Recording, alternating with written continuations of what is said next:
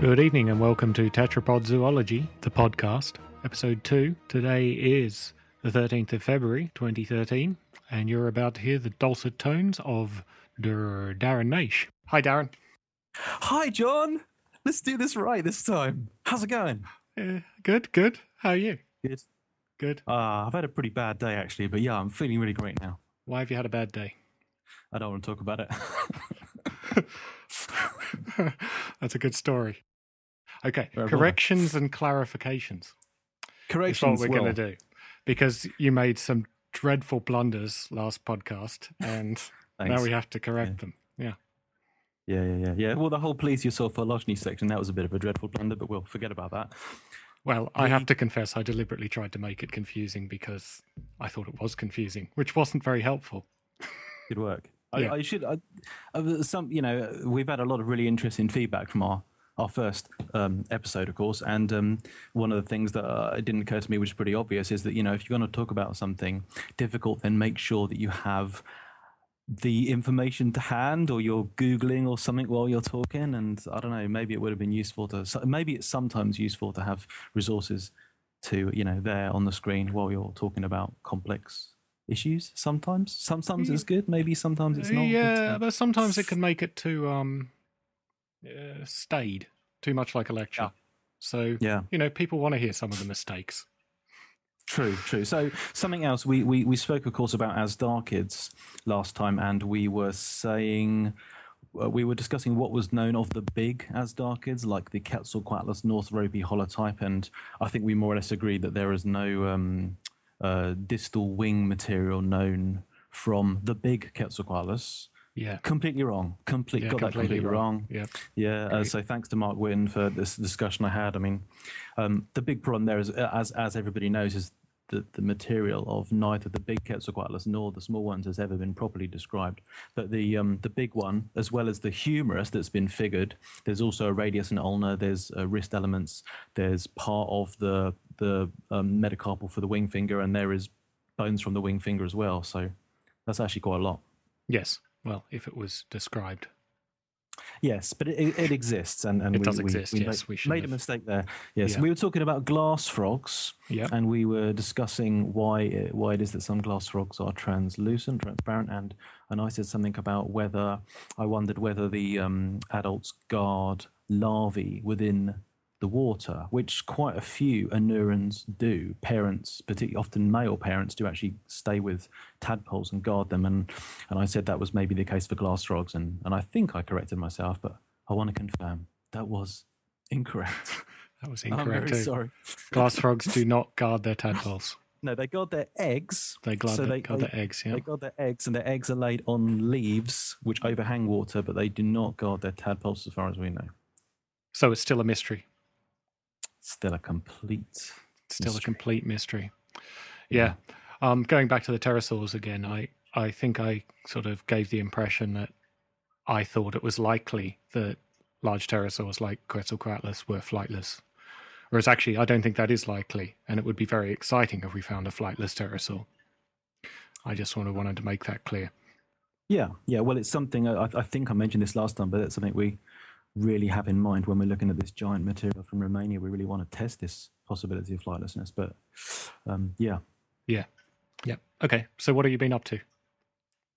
Well, the Eurasdarco paper, the PLOS One paper on this new Romanian Asdarchid, of course, spoke about that last time. That's now been published, and our work on that animal is related to work on other Asdarchid material that we have from Romania, given that there are small Asdarchids from Romania like Eurasdarco, and there are big ones like Hatzegopteryx.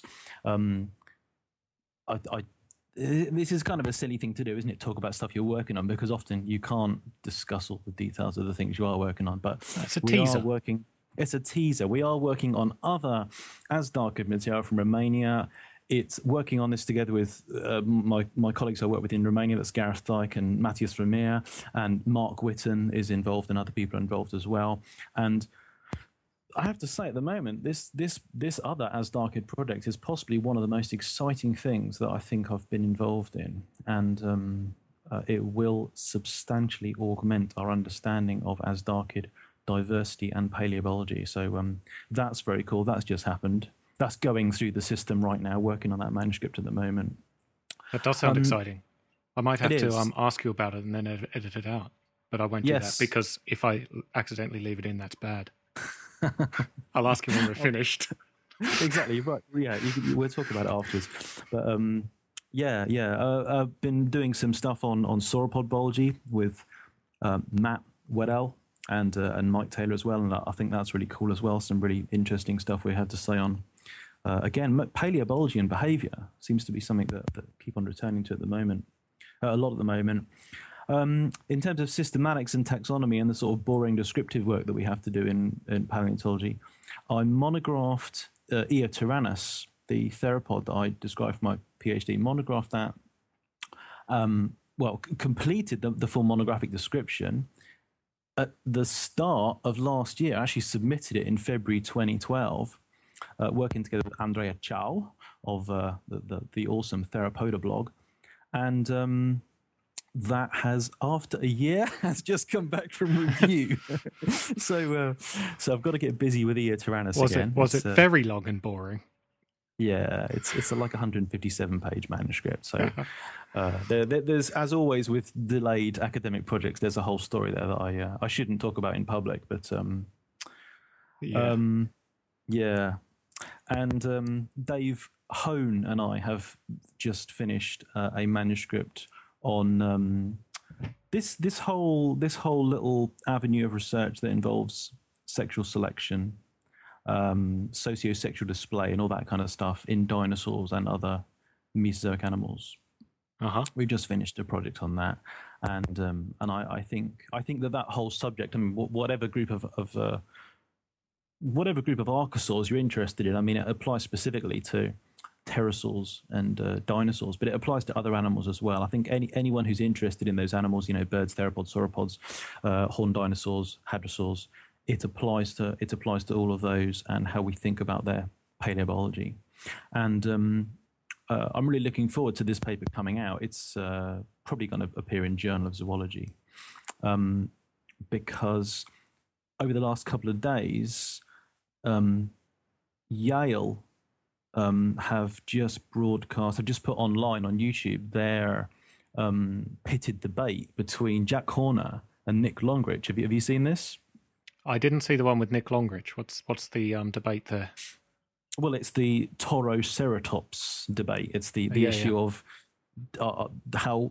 where are we with regard to the debate as to the idea that Triceratops morphs into Torosaurus. That was a Transformer sound effect. Yeah, that was a Transformer. They're called Transformers, not Transmorphers. Right. Okay. Well, let's just pretend for the purpose of this. Well, whatever. This idea of ontogenetic morphing. I'm just trying to be accurate. Between Horner. Yes. Yeah. Sorry, go ahead. So it's Horner presenting obviously the ontogenetic morphing hypothesis, and Nick Longrich saying, I think doing a pretty good job of saying, well, if there's overwhelming evidence for that, then I'll go with it. But at the moment, the evidence isn't convincing, and the evidence we have better suggests that Torosaurus and Triceratops are different dinosaurs, that different but closely related taxa. And without giving away too much, what I do want to say is that the behavioral and biological ramifications of the morphing hypothesis haven't yet been fully realized by many of the people interested in this stuff. And this manuscript that Dave Hone and I have just put together is not centered on that, but it is very, very relevant to that. So when are we likely to see it? Turnaround time for papers is normally like a year once they're in the system, isn't it? So we're talking a year. I'd give it a year ish, which is the name of a movie. That's a very long teaser. Yes. That's it's the long game. I play the long game. You play the long game. I've always done that. Let's hope our listeners do.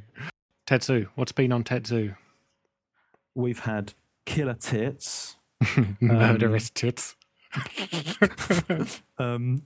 Crocodiles attacking elephant trunks. Yeah. The latest thrilling installment in the Petrels of the World series. I haven't finished the next Glass Frogs article that I wanted to. I don't know. Is that it? Oh, yeah. Well, that's all I've got. Eurostarco. Yeah. But we talked about that quite a bit on the last podcast. And if there's something you want to add, then we can do that. No. Well, we're done. I think that's enough Star Kids for one podcast. Yeah. Okay, so let's just do them in order then. I've got them written down. Crocs versus elephants. I have a confession. Yeah, I have a confession. I couldn't watch any of the videos. What? You were too shocked? It's just nasty. They offended you. Things biting noses, crocodiles getting stamped to death. I didn't really want to see this. Okay, fair enough. They weren't graphic. There was no death or dismemberment involved. It's not so much the graphicness of it. It's I empathise with both parties. Yeah. I get that. It's a nasty situation to find yourself in from either side, and completely unnecessary. No one gets anything out of it. It's just awful. Well, yeah. Well, that's kind of the interesting thing about it. I mean, if we've got 4 observations here, then obviously, as I said in the article, we can guarantee that this probably has happened on more than 4 occasions in history. So, is it a strategy that is sometimes profitable for Crocs? Do Crocs actually sometimes win a tasty chunk of trunk, or or if one of the photographs there, the crocodile is grabbing a baby, and you could well believe that a big strong crocodile could succeed in killing or drowning a juvenile elephant if that elephant wasn't lucky enough to be rescued by its mother or other herd members or whatever.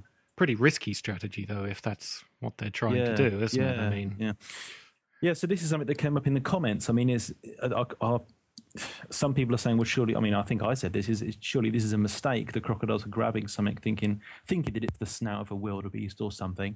But on the other hand, we know that crocodilians have incredibly sensitive mechanical receptors in their snouts. These organs called dome pressure receptors, which allow them to, sense pressure changes and basically have this really strong sensory mechanism in the water. I mean, that kind of makes you think surely they're not going to be mistaking the nearness of an elephant of all things. Perhaps they're just a bit stupid. I mean, they are, aren't they? They're not. Maybe they just attack anything that comes into the water. It's just very unlucky for them if it happens to be one of the biggest things around.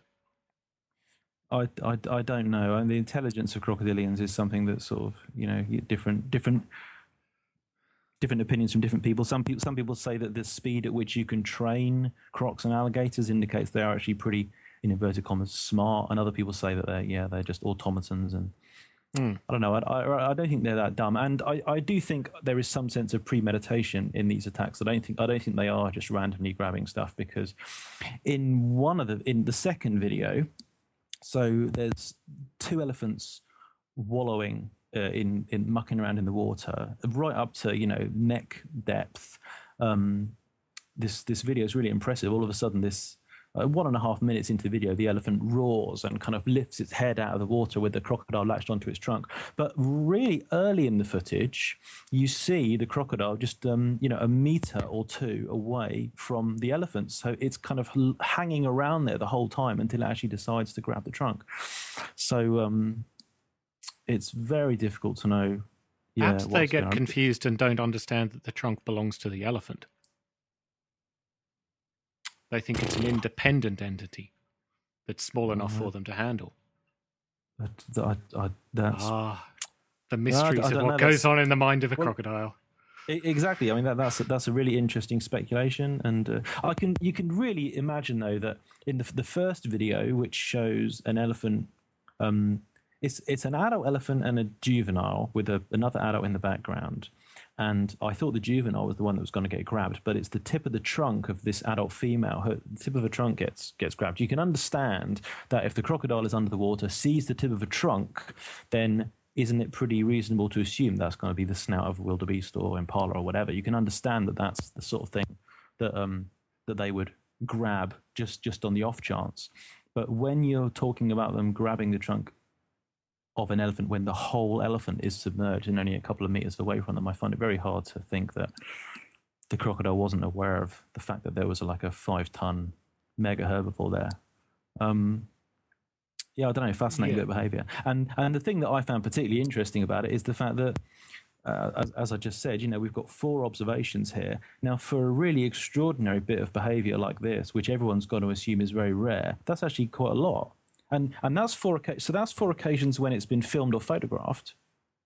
Well, we all know that rare things are seen more than they're photographed. So it must have happened. It must have been seen by people more than 4 occasions. Then, of course, it must have actually happened more than 4 occasions. And that's kind of why I was inspired to produce that silly illustration of the extinct animals. 4 times. I mean, captured it hundreds and hundreds of times at least. This all emerged from a conversation I was having with Matt Waddell and Mike Taylor. They just happened to mention it in passing, and I was like, well, you do realise, because it turns out a lot of people have seen one still from one of the sequences of photographs and aren't aware there's actually a whole sequence where we know exactly what happened. The case, the famous one that happened in Zambia, where the South Luangwa National Park, again, it's an adult female, a mother, who's lifting this croc out of the water. But there's a whole sequence where she actually backs up the bank, pulled the crocodile clean out of the water. The baby elephant actually trips over the crocodile.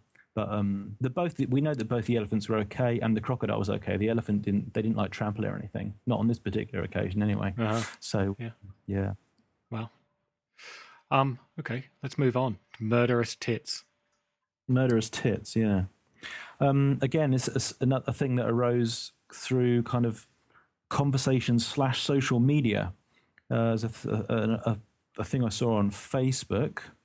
Our mutual excellent friend Vilas and Conan happened to put on Facebook a link to a Finnish newspaper article about great tits. The article's kind of ambiguous. It said that there was more than one great tit. So there were a number of great tits, so more than one, that were killing redpolls.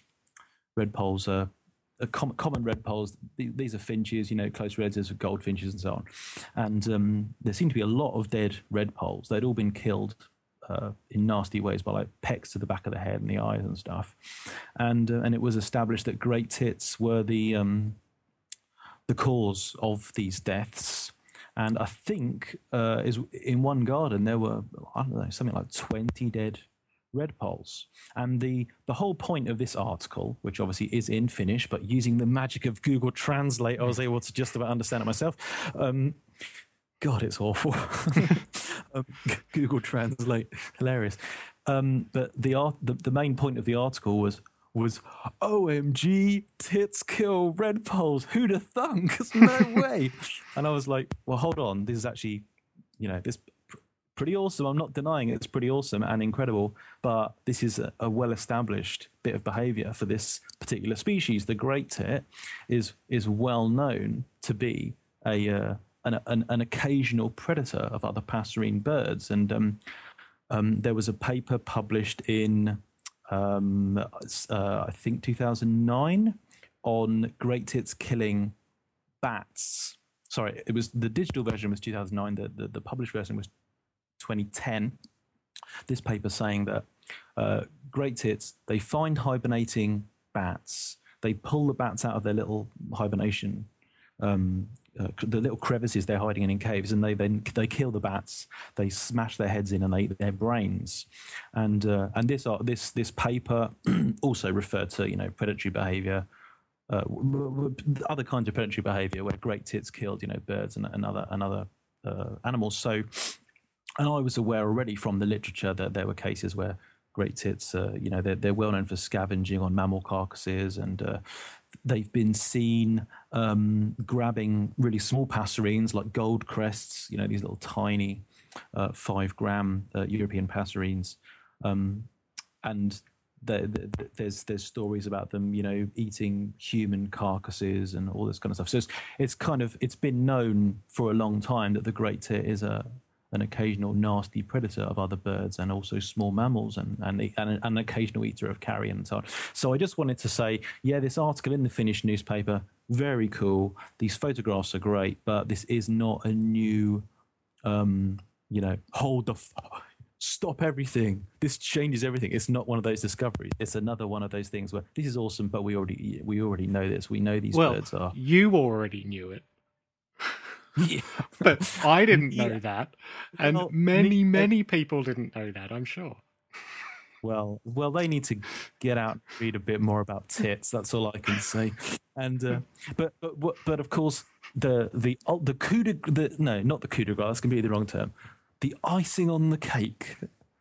We're through the looking glass. All these kind of phrases. The coolest thing about this study is about this Finnish set of observations is that because the photographer Lassi Kujala, I have no idea whether I'm pronouncing that right, but this photographer obviously wanted to try and film this behavior. They wanted to film great tits killing redpolls, and they succeeded. And we now have online this short video, less than a minute, I think. Have you seen this? No. You seen the video? No, I haven't seen the video. You should check it out. I should check it out. It's really interesting because the tit is similar in size to the animal it kills, to the redpoll. And it basically kills it by sort of grabbing it around about the head. There's lots of like fluttering, and the great tit sort of trying to maintain stability on top of the redpoll, and it basically just sort of pecks it in the head, pecks it at the back of the head and in the eyes, and kills it that way. And it's it's keeping hold of it very tightly all the time with its with its strong feet. It's pretty reminiscent of the predatory behavior that you see in hawks, like sparrowhawks and so on. I mean, they just latch into prey and wait for it to tire, and then they kind of often start eating it while it's still alive. It's very much a kind of Maniraptoran-esque killing style. Definitely worth watching, and reminds me of another article I wrote some years ago on Tetsu, which was called "Passerine Birds Fight Dirty a la Velociraptor," and it was kind of a sort of a comparison between like the fighting pose of great tits and other passerines, and say the pose of the fighting dinosaurs, where we've got the Protoceratops and the Velociraptor locked in combat. So that's pretty interesting. Oh, it's also this is not a typical behavior for them. So I presume it's sort of incipient predation. It'd be interesting to see where they go evolutionarily. I can't help but, I didn't write this down, but I can't help but comparing it to human cannibalism. So it's something that isn't ordinary, and most of the time it's not there. But during times of extreme hardship, I'm sure I'm sure everyone's got their own opinion of cannibalism in our species, but I think it's great. I'm pro cannibal. Probably every single population of humans would resort to cannibalism if things got that bad, and maybe it's a similar thing with great tits. It's like they're always able to do it.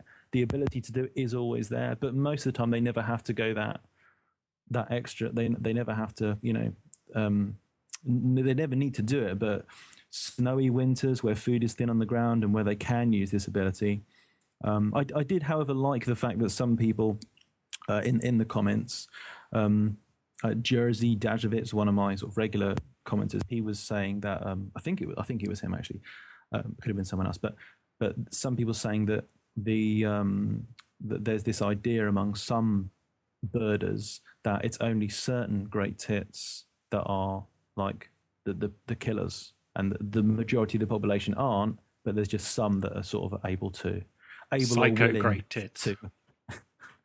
What? Psycho great tits. Yeah, well, I wouldn't say that. I don't think there's anything wrong with them. But I guess what I find interesting here is that from the evolution point of view, is that presumably this is how predation gets started, right? This is how you get on the road to being or it's one of the ways you get on the road to being a full-time predator. Yeah. Right. Yeah. I mean, you think about any remarkable behavior that's ever evolved, it's got to start with individuals adapted for something else one day, doing something unusual. Yeah, and you can see it, and I think that's quite interesting. Okay, let's move on to tube-nosed seabirds. Yeah, tube-nosed seabirds, petrels. So I say it petrels. I did go through a phase where I was pronouncing it petrels. Petrels? No, that's just terrible. You can't say that. Well, apparently that's how you're supposed to say it, but I don't know if anybody does, because petrel comes from. So there's a group of tube-nosed seabirds called storm petrels, and they're famous for kind of like they do this sort of dancing over the water surface, and for that reason, people compare them to Saint Peter, who I don't know, he's some dude in the Bible or something who like walks on the water. I thought it was Jesus. I thought that was Jesus, yeah. And for that reason, tube-nosed Jesus. Yeah, well, it was called. These birds were called Saint Peter owls, which means little Saint Peters, and so that's why the word petrel comes from the Peter of Saint Peter owl. So it should be peter owls, but everyone says petrels. No, that's just awful. And we can't stick to the roots of words to pronounce them. It doesn't work. You end up with some really awful things. Yes. So that's right. That's right. Yeah. So it's quite a long article, and it mentions a lot of things. I'm wondering we should try and pick out the theme here. What's the theme? Why are we writing this about tube-nosed birds, and what's the central theme here? Well, I have to say the genesis for this article is the fact that I think petrels are really cool, really awesome, and there's loads of it's one of these groups where there's loads of really neat bits of form function correlation. The fact that you see certain tail shapes, wing shapes, bill shapes, the morphology of feet and hips and stuff, and people have done some really awesome work linking those to particular lifestyles. I was attracted to this one paper in particular by two authors called Klim and Ainley, and I thought, wow, this make a great little article. Let's just talk about form function correlation in petrels. But then I thought, well, hold on, there's so much to say about fulmars. There's so much to say about shearwaters. There's so much to say about the Procelaria petrels. There's so much to say about the prions. Before you know it, you've ended up with a bloated, multi-part monster where individual articles like this one, part 7, this is part 7 in my attempt to get through all the petrels. I mean, this article is, I don't know, over 3,000 words. It's a monster. And if you want me to say what the theme is to it, well, it's just basically, let's talk about shearwaters. Let's get through all of them. And there's a lot to say. And I guess I'm just trying to avoid another sprawling thing like the plesiosaur phylogeny, which got very confused. So perhaps we can, yeah. Don't worry.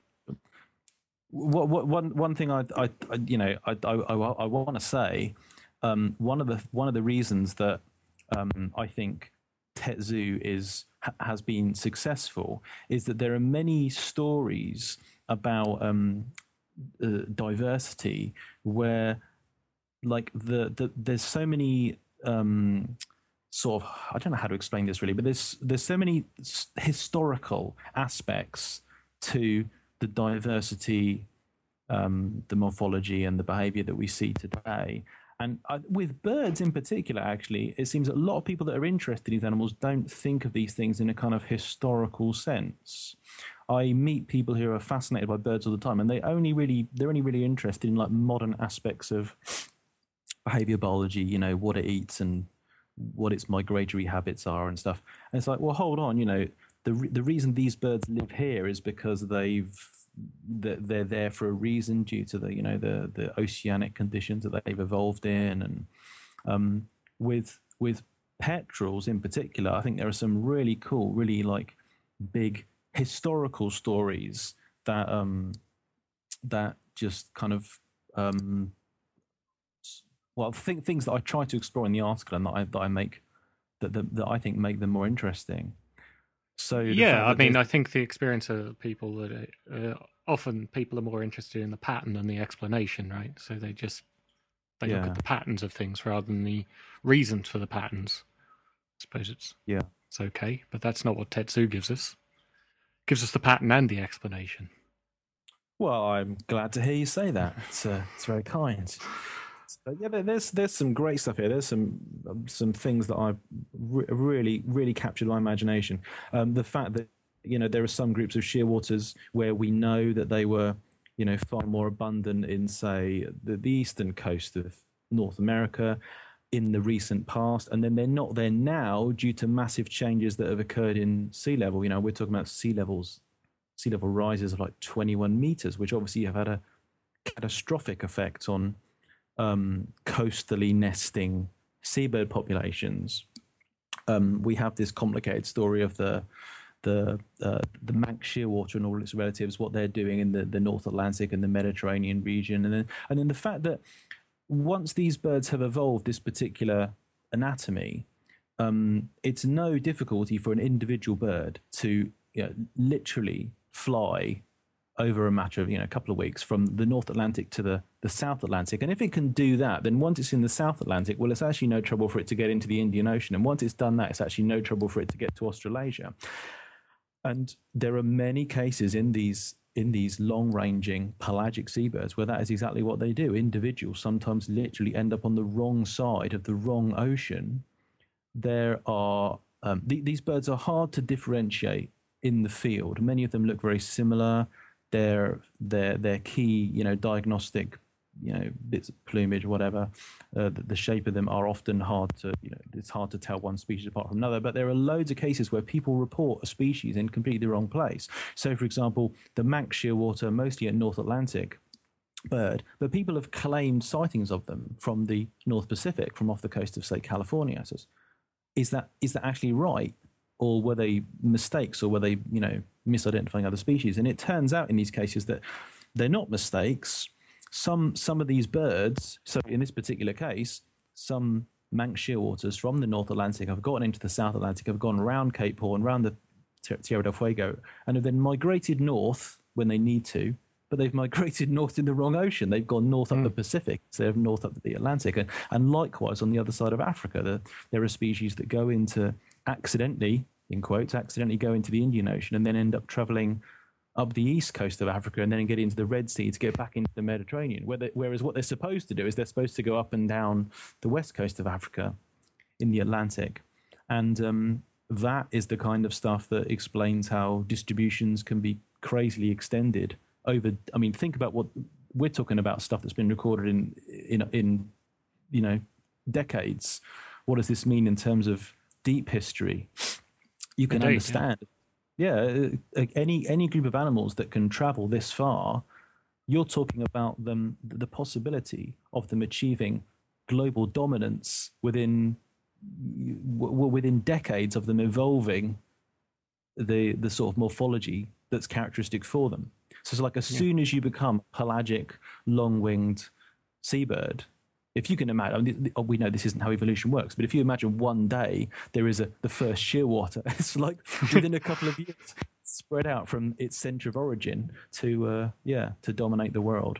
And I think that is an exciting concept, and the fact that we can see it pretty much not within our lifetimes, but within living memory is very cool. I seem to remember a paper was it a paper or a presentation by Mark Whitten and Mike Habib on something like this with pterosaurs?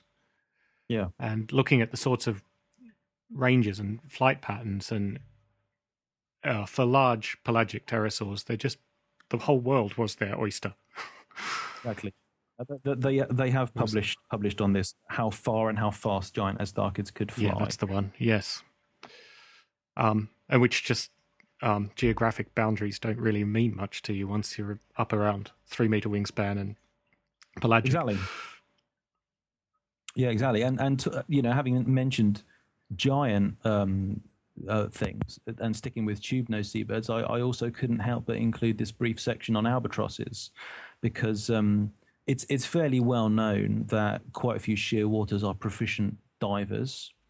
Now, I always thought, you're going back a few years, I knew that some shearwaters sort of dipped in and out of the water, so they're within the top 50 centimeters or top meter of the ocean.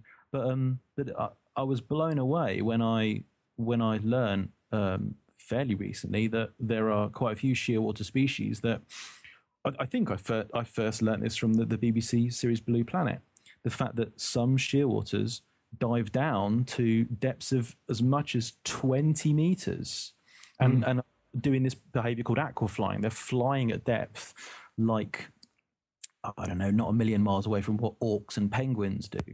But these are birds that are built like, well, they're petrels, they're built like albatrosses. And the fact that albatrosses do this too, we have, there are three main groups of albatrosses, and members of all three of those groups, even including the great albatrosses, like the wandering albatross, the royal albatross, even birds like that, dive down to several meters in the ocean. As much as, at the moment, the maximum dive depth for an albatross, for a light-mantled sooty albatross, is 12 meters, I think.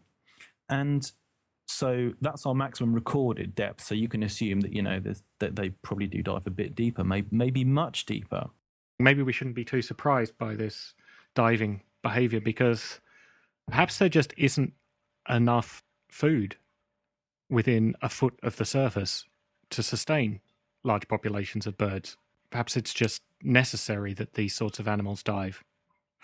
Yeah, I think, well, it's something that if birds are going to be diving to grab prey from the surface, then there are many occasions when they're going to have to. They can't do everything within the top meter or so of the surface. But again, it's one of those things where one of the things I always have a problem with in historical biology, paleontology, is people come up with rules as to what animals can and cannot do, ideas that animals only do things because of special conditions, like pterosaurs could only get so big because the atmosphere was different back then, or dinosaurs could only grow so big because gravitational forces were different back then, all that, those kinds of explanations. I think that the living world shows us that animals do what they do because they can.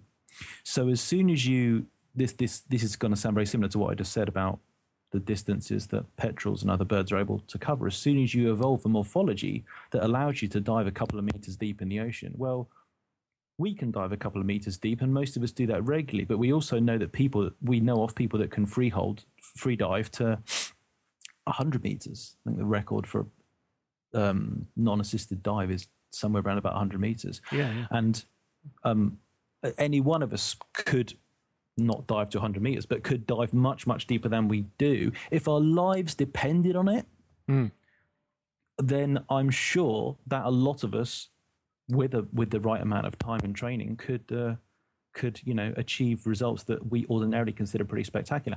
And for birds, if they're able to dive 2 or 3 meters deep in the ocean, well, why can't they make it down to 5 or 10 meters? And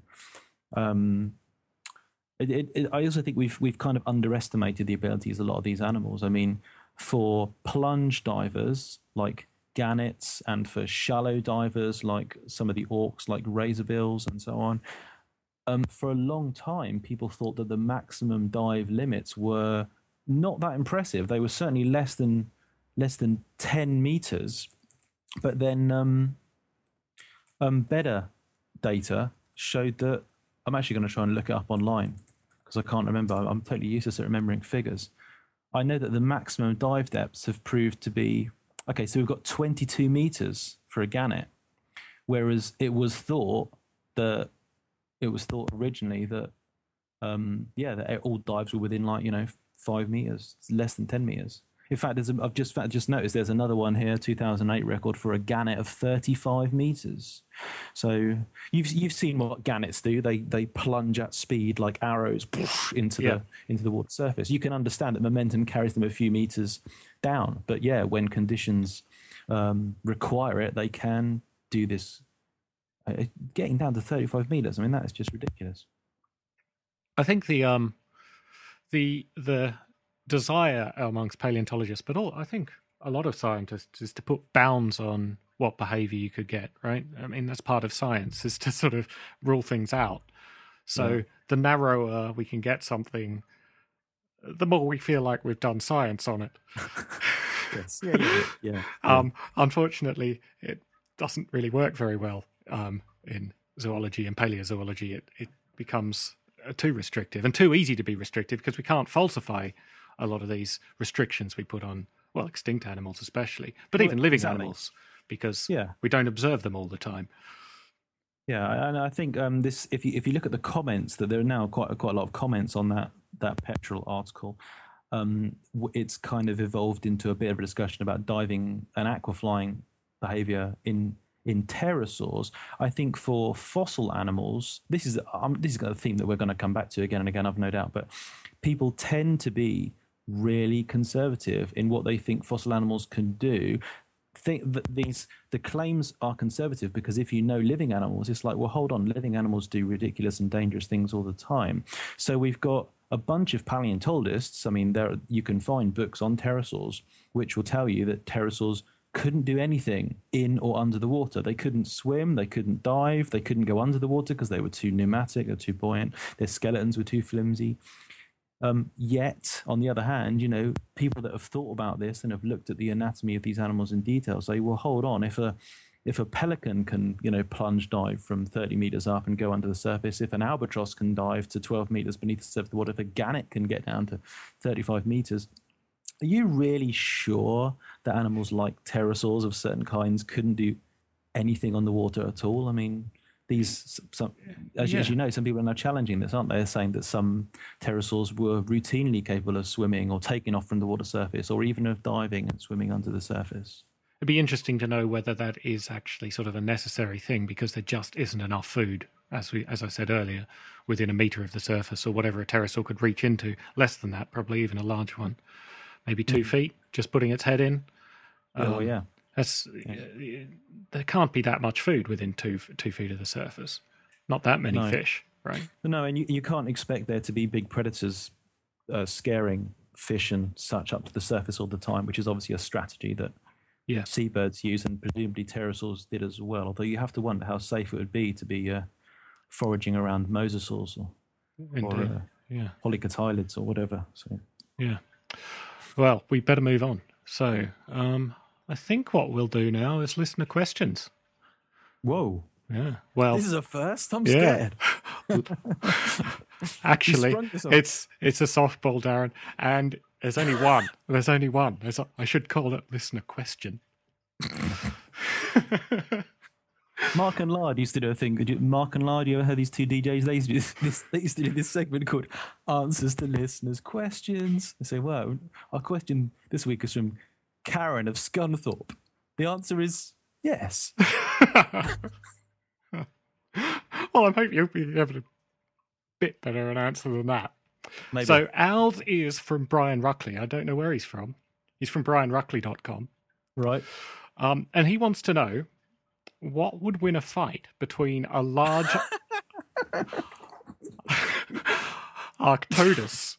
Am I saying that right? Arctodus the bear, yeah. Yeah, the short-faced bear. And Andrewsarchus. I thought you said the question was on owl ears. Did I hear you wrong? You did hear me wrong. I've got no idea where you got that from. Owl ears. Okay, sorry. Who would win serious, a fight between... Serious, Darren. Who would win a fight? Yeah. But Arctodus and Andrewsarchus. What an excellent question. That's something that I've pondered on many an occasion. I don't know the answer. However, oh, really? And of course, Andrewsarchus, mysterious animal. Yeah, actually, we should describe them. Yeah, sorry. Yeah, so Andrewsarchus is this famous thing from controversial sediments, either latest Eocene or earliest Oligocene of Mongolia.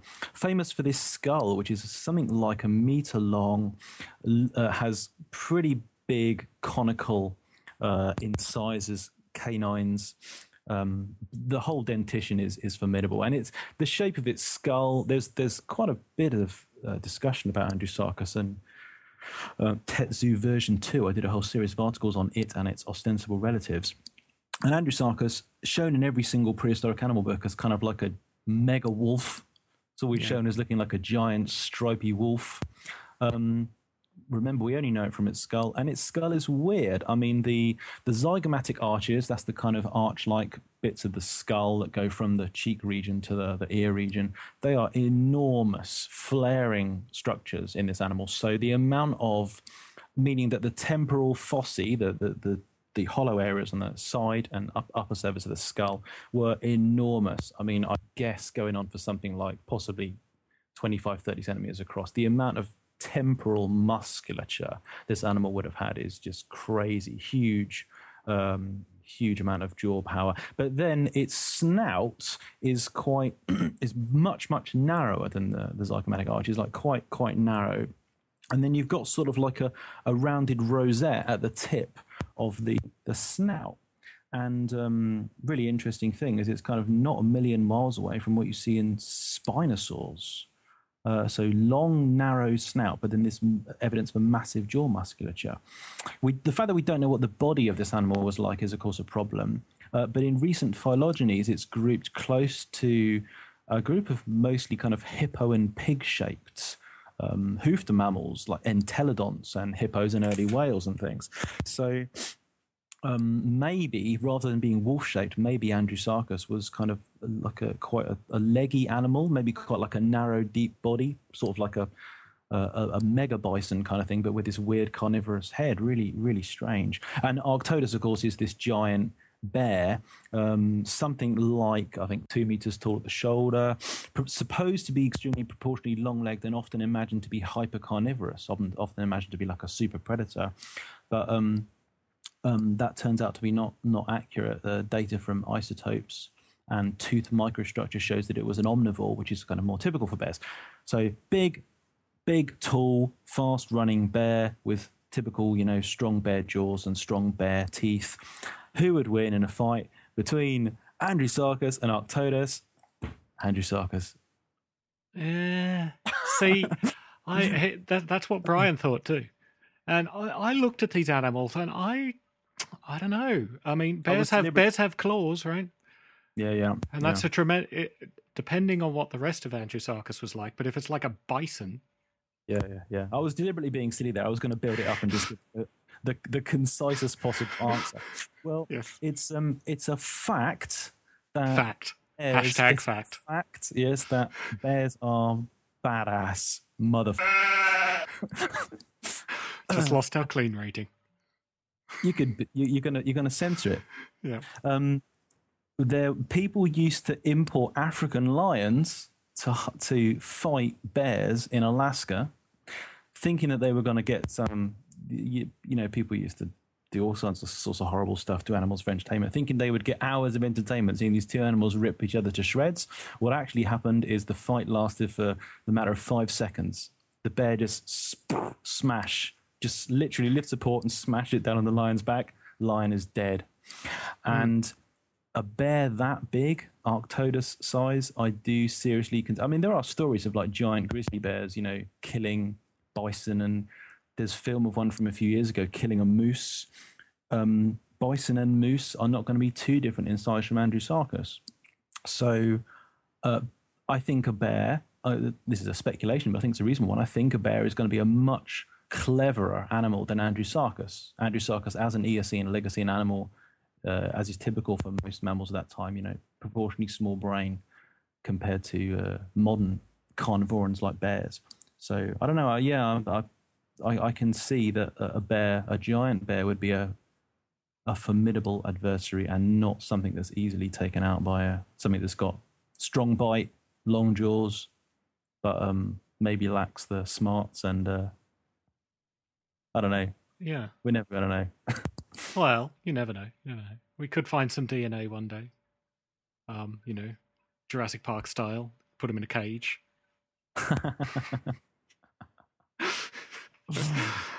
Okay. Right, we'll move on. Little Shop of Horrors. I've watched the right film this week.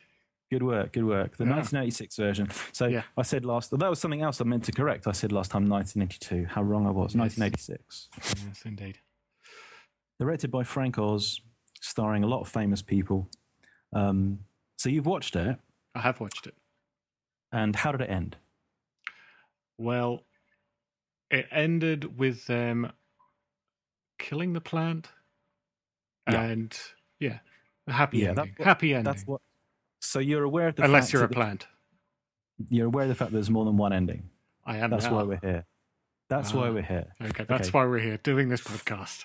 So I'm a big fan of Little Shop of Horrors. I saw it in 1986. Obviously not a big enough fan to have seen the original, but I know it very well. Know the words to all the songs, that kind of stuff. Know the movie well. And there's always been this rumor that the ending. The Audrey 2 tries to eat Audrey, fails. Seymour challenges Audrey 2, says, you got to stop what you're doing.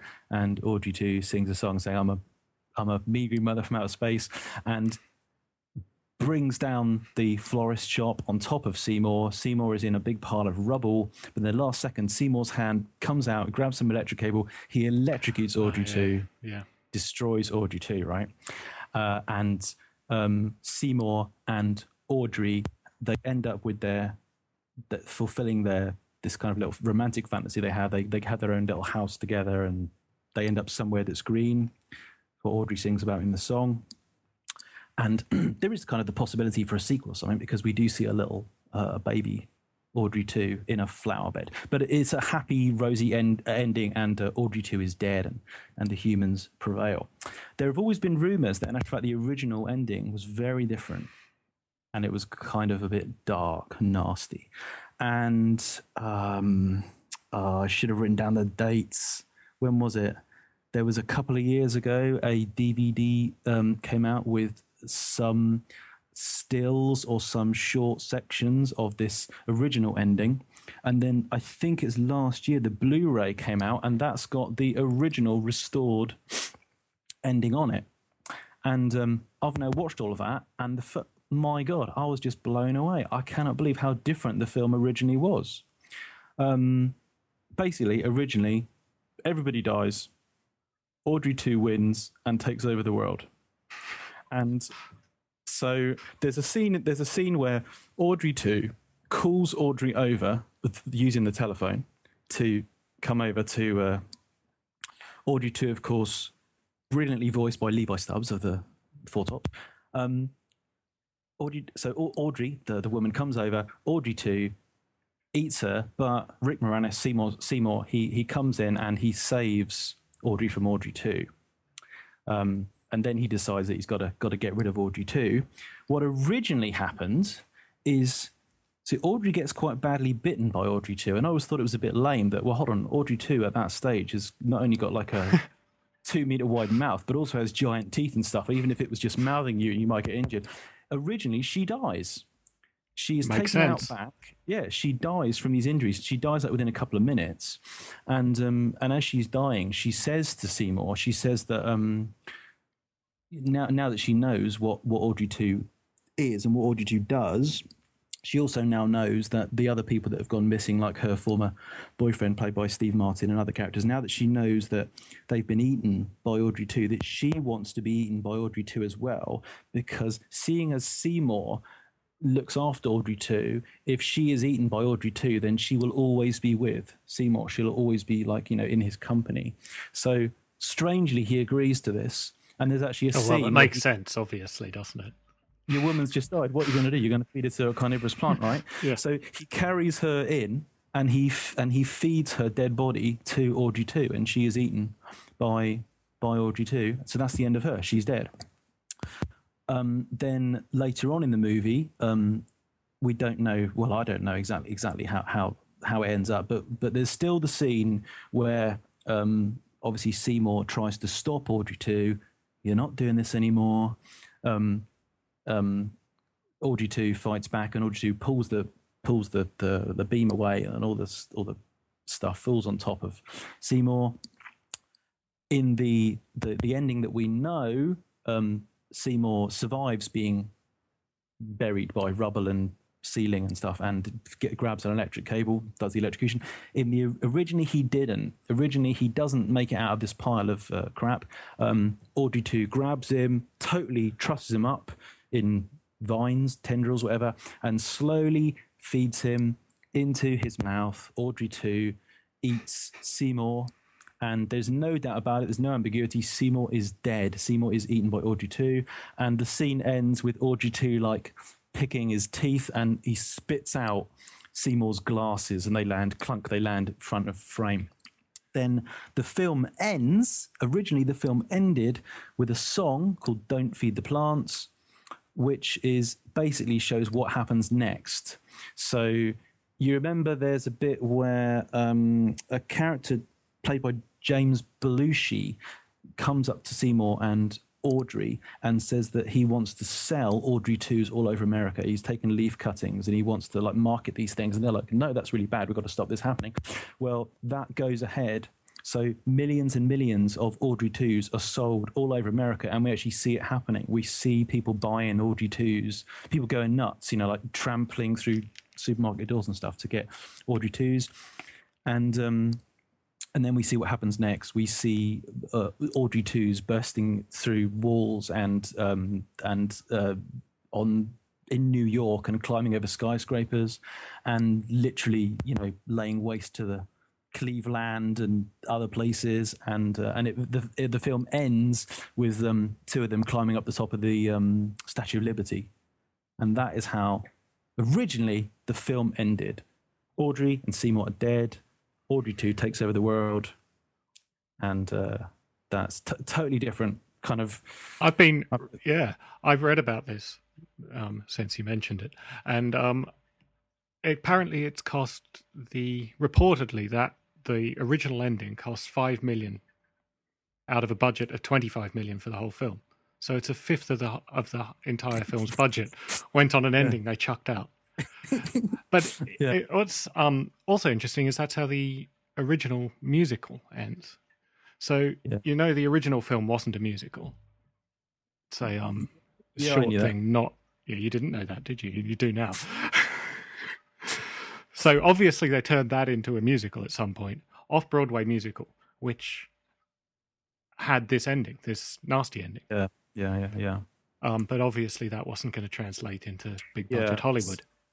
No, I've seen a few interviews with Frank Oz and other people, and they say that they showed the original ending. They showed the movie with the original ending to test screenings, and people just hated it. They didn't like it. They didn't like seeing the main characters who they like. They didn't like seeing them killed.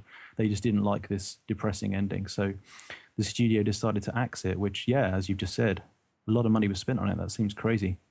Yeah. I think today we're fairly, kind of happy with the idea of dark endings. And in fact, a lot of people like movies to be dark, but maybe that wasn't the case back in 1986. I don't think that would fly for this either. I mean, I think the problem, it really depends on tone, because I think it was too comedic to shift into an enjoying the darkness of it. But it wasn't quite comedic enough to enjoy the black humor of it, if you see what I mean. I think they had a bit of I'm just trying to imagine, because I haven't actually seen the original ending, but I'm imagining that it was a bit of a tonal problem. Yeah. Because you had too much sympathy with the main characters. They weren't just comedy buffoons. And yet it was a comedy, so you wouldn't want to don't want to shift gears into dark drama. Or something like this. So I can see why it'd be a bit of a problem. Interesting that it seemed to work in the stage musical.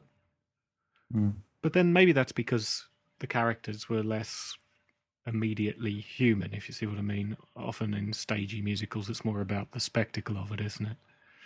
There's also not the epic scale in the theatre, whereas one of the points of the movie is it shows giant kaiju Audrey 2s on the Hudson River Bridge and skyscrapers and things. And I don't know, that's kind of like an apocalyptic vision that, I don't know, just has a slight... Well, you think of, how many movies are there now that show cities and stuff being destroyed? And they do have a sort of slightly dark, melancholy edge that, I don't know, you just don't get in the theatre. So you don't get without big special effects, is what I'm trying to say. Yeah, maybe. Oh, then speaking of special effects, the puppet, Audrey 2, was amazing. It's awesome. Yeah. I tried to look it up before doing the podcast, but I couldn't really find very much on that original puppet. I mean, it didn't spend very long doing it, but I probably should at some point. The speed at which it could move and its lips and Yeah. And the tendrils and things. Just looking at that, I can't even imagine how they built it. Oh, it's so clever. And remember, they must have made several of them as well because they have the plant at several different growth stages. The stuff, Yeah. the little details. I mean, there's a bit where Audrey 2 is like drumming its inverted commas fingers and all kinds of loads of little nuances that are just brilliantly done.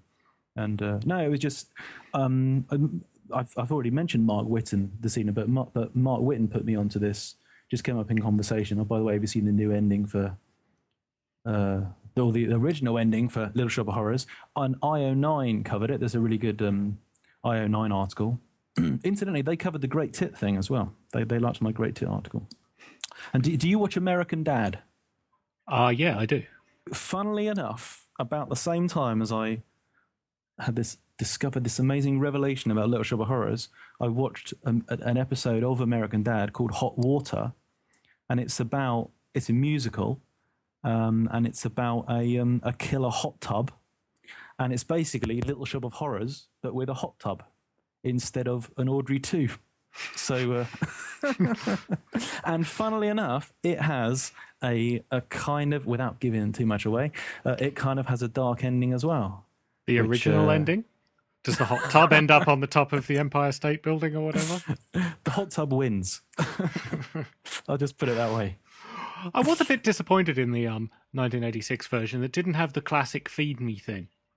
It did say "feed me," but it wasn't done in the original tone, which you haven't seen, but it's quite iconic. Feed me, feed me. That was my highlight from the previous podcast. Yeah. Well, obviously, they had to have an all singing, all dancing plant, and if it was going to sing, that voice wasn't really going to work. But it was a bit disappointing. The songs are brilliant in that film. They're very clever, and so many cameos. Well, is that the wrong word? Cameos.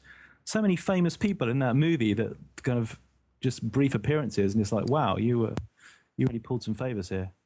Yeah, it's got some odd characters. So Bill Murray in that one, who was John Candy's in as yeah, but that character, Bill Murray's character, was played by Jack Nicholson in the original one. Right. So the masochist. But he hasn't got a connection to the rest of the plot, does he? No, he's completely irrelevant. He's completely irrelevant. And they spend quite a bit of time on him. It's a bit strange. It is. I wonder whether... I thought that maybe he was going to feed himself to the plant because he wanted that. I thought that was going to be where they'd take that character. It's almost like they were writing it and then just decided not to do that. Well, as I'm sure you know, any movie, any project for TV or whatever, the tortuous, sinuous tale of how they got to the end product. Often things are there because they're there from early on because they were integral. Then later on they become the opposite of integral, but they still have to be retained for some reason. So they have to kind of like. Generally, they're pretty ruthless about cutting things that aren't necessary. Yeah. And I think you could cut every single scene that he's in without making the movie confusing. But I wonder if it was but also Steve Martin's. They knew this from the first one. They knew he didn't have any connection to it, so they could have cut him out. They still included him anyway. I think it's part of the whole charm of the thing is that they've got a completely irrelevant character in there that's played by big names in both films. Although I'm not sure Jack Nicholson was a big name back in 1960 when he played that character in the original. I do like these stories when films give minor roles to hugely famous people, just for fun, just because that's called a cameo, Darren. Cameo. When they have cameo roles, like is it Hot Fuzz? Hot Fuzz has got what's her name? Really famous blonde lady who plays we'll stop here because I'm just gonna screw it up. Okay, yeah. Well, can you edit a bit out? I will. I'll just edit all that out. Have you heard the Bigfoot news today, by the way? Oh, we should talk about that. Yeah, let's talk about a bit about Bigfoot. Yeah. So this is got a long-running notorious saga and crazy stuff. We should do a Sasquatch podcast. We really should. That's a good idea. Yeah, I'll put it down. You check out Monster Talk, the really good podcast done by. I've appeared as a guest at least once. I think it was. I will. Today, sorry, did you want to say anything else on Sasquatch and the Melba Ketchum paper? I think we should do this next episode. I think we should do a Sasquatch episode. Cool. Good idea. All right, let's wrap it up then. Okay. Where do people go to find you on the internet? Now, this is a bit of a problem because you're everywhere on the internet now, aren't you? Am I? Yeah, you're on the Twitters, you're on the Facebooks, you're now on the Tumblrs. Yeah. There's now a TetZoo 3 Tumblr. iterations of TetZoo. Yeah. Oh, and now we've got the TetZoo podcast website, so there's quite a lot. But so to find you on Twitter, where do they go? TetZoo. At TetZoo. Wow. At TetZoo. One word. TetZoo. Big yes. T, big Z, TetZoo. Did you just say Z? I did. I did. You know why? It's because in the previous podcast, instead of saying Quetzalcoatl species, I said Quetzalcoatl spur, and apparently that means I'm an idiot. So I wanted to continue in that vein. I've honestly always said to myself, spur, when I see SP as an abbreviation for species. I thought that's what people did. The same as nobody who says etc. Everybody says ect, right? So shout outs to Mike Kesey and Jamie Hedden and anyone else who I am going to introduce you in this podcast as the Darren Naish. Darren Naish. Anyway, thanks for that. At TetZoo on Twitter. There is a Tetrapod Zoology Facebook page. Obviously, Tetrapod Zoology, the blog, is hosted at Scientific American, and there is now a TetZoo Tumblr. And that is tetzoo.tumblr.com. Indeedy. Yes. Okay. I'm at johnconway.co. And just go there to find my Twitter and my Facebook and Tumblr. Sponsors, no sponsors. Shame on everyone. Perhaps they should just donate some money, pay for our hosting. That'd be nice, wouldn't it? That would be awesome. It only takes 10 quid a month. And we're done. Well, yeah. Doesn't cost us money. That'd be nice, wouldn't it? A whole 2 episodes so far and just, oh dear, it's terrible. Yeah. Shame on them. Show notes are at tetzoo.com and you can email us at tetzoothepodcast@gmail.com. Oh, they've got to buy our stuff, don't they, Darren? They have to buy our stuff. Yeah, what do we have? Yeah. So there's a Tetrapod Zoology book. If you're interested in Tetrapod Zoology, you've got to buy Tetrapod Zoology Book 1, available from Amazon and all other digital retailers. Yep. And there's also a book that John and I have contributed to called All Yesterdays, which is available on Amazon, but also from Lulu and other sources. Yes, that's good. Well done. That was like a proper ad read. We should get a sponsor so you can do ad reads. Right. Okay. I think we're done. Excellent. Well, this was good. I enjoyed it. Did you? No, I'm just trying to sound professional.